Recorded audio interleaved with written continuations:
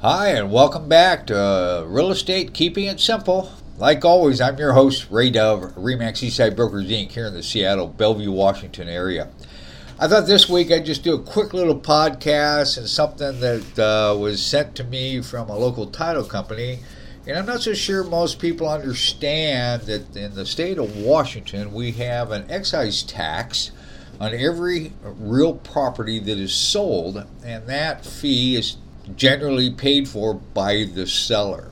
Now, years ago, I would say 3 or 4 years ago, it used to be 1.78% of the final sales price of the property, no matter what the price of the home was. But a couple years ago, they changed that to where it was a different scale of what they call REET, real estate excise tax, where it up to a certain price point. I think it was like a 1.5 million. It was 1.78%, and then above 1.5 million to 3 million, it was like 2%, and then above 3 million, it was closer to 3%.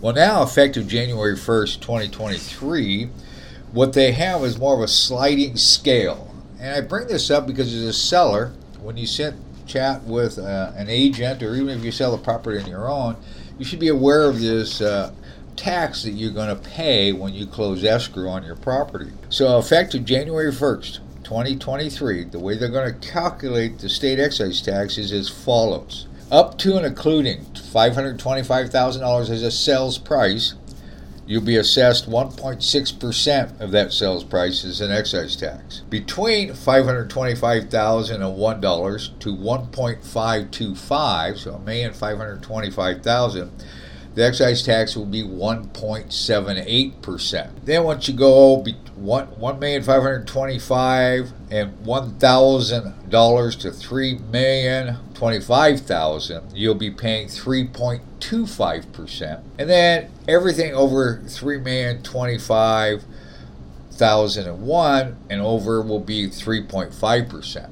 of the sales price. So how they're going to calculate that is you're going to pay 1.6% on the first $525,000. Then on the next million, you'll be assessed 1.78%. And then on the next 1.5 million, you'll be assessed 3.25%.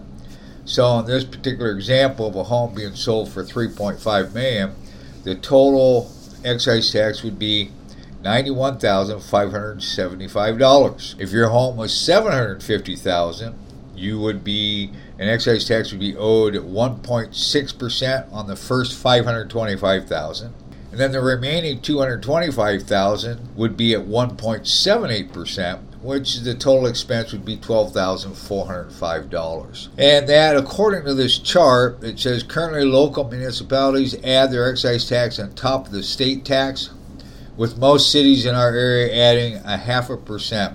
So you can see maybe that might be inclusive or it may not. And this is dovetails from in 2019. Like I mentioned, 3 years ago, Washington State passed Senate Bill 5998 establishing a graduated real estate excise tax. The program graduated thresholds will change effective January 1st, 2023. So if you have any questions, feel free to reach out to me, or reach out to your real estate agent, or talk to a local title company, Ticor Title, the Chicago Title, Stewart Title, Fidelity Financial Services, that's Fidelity Title.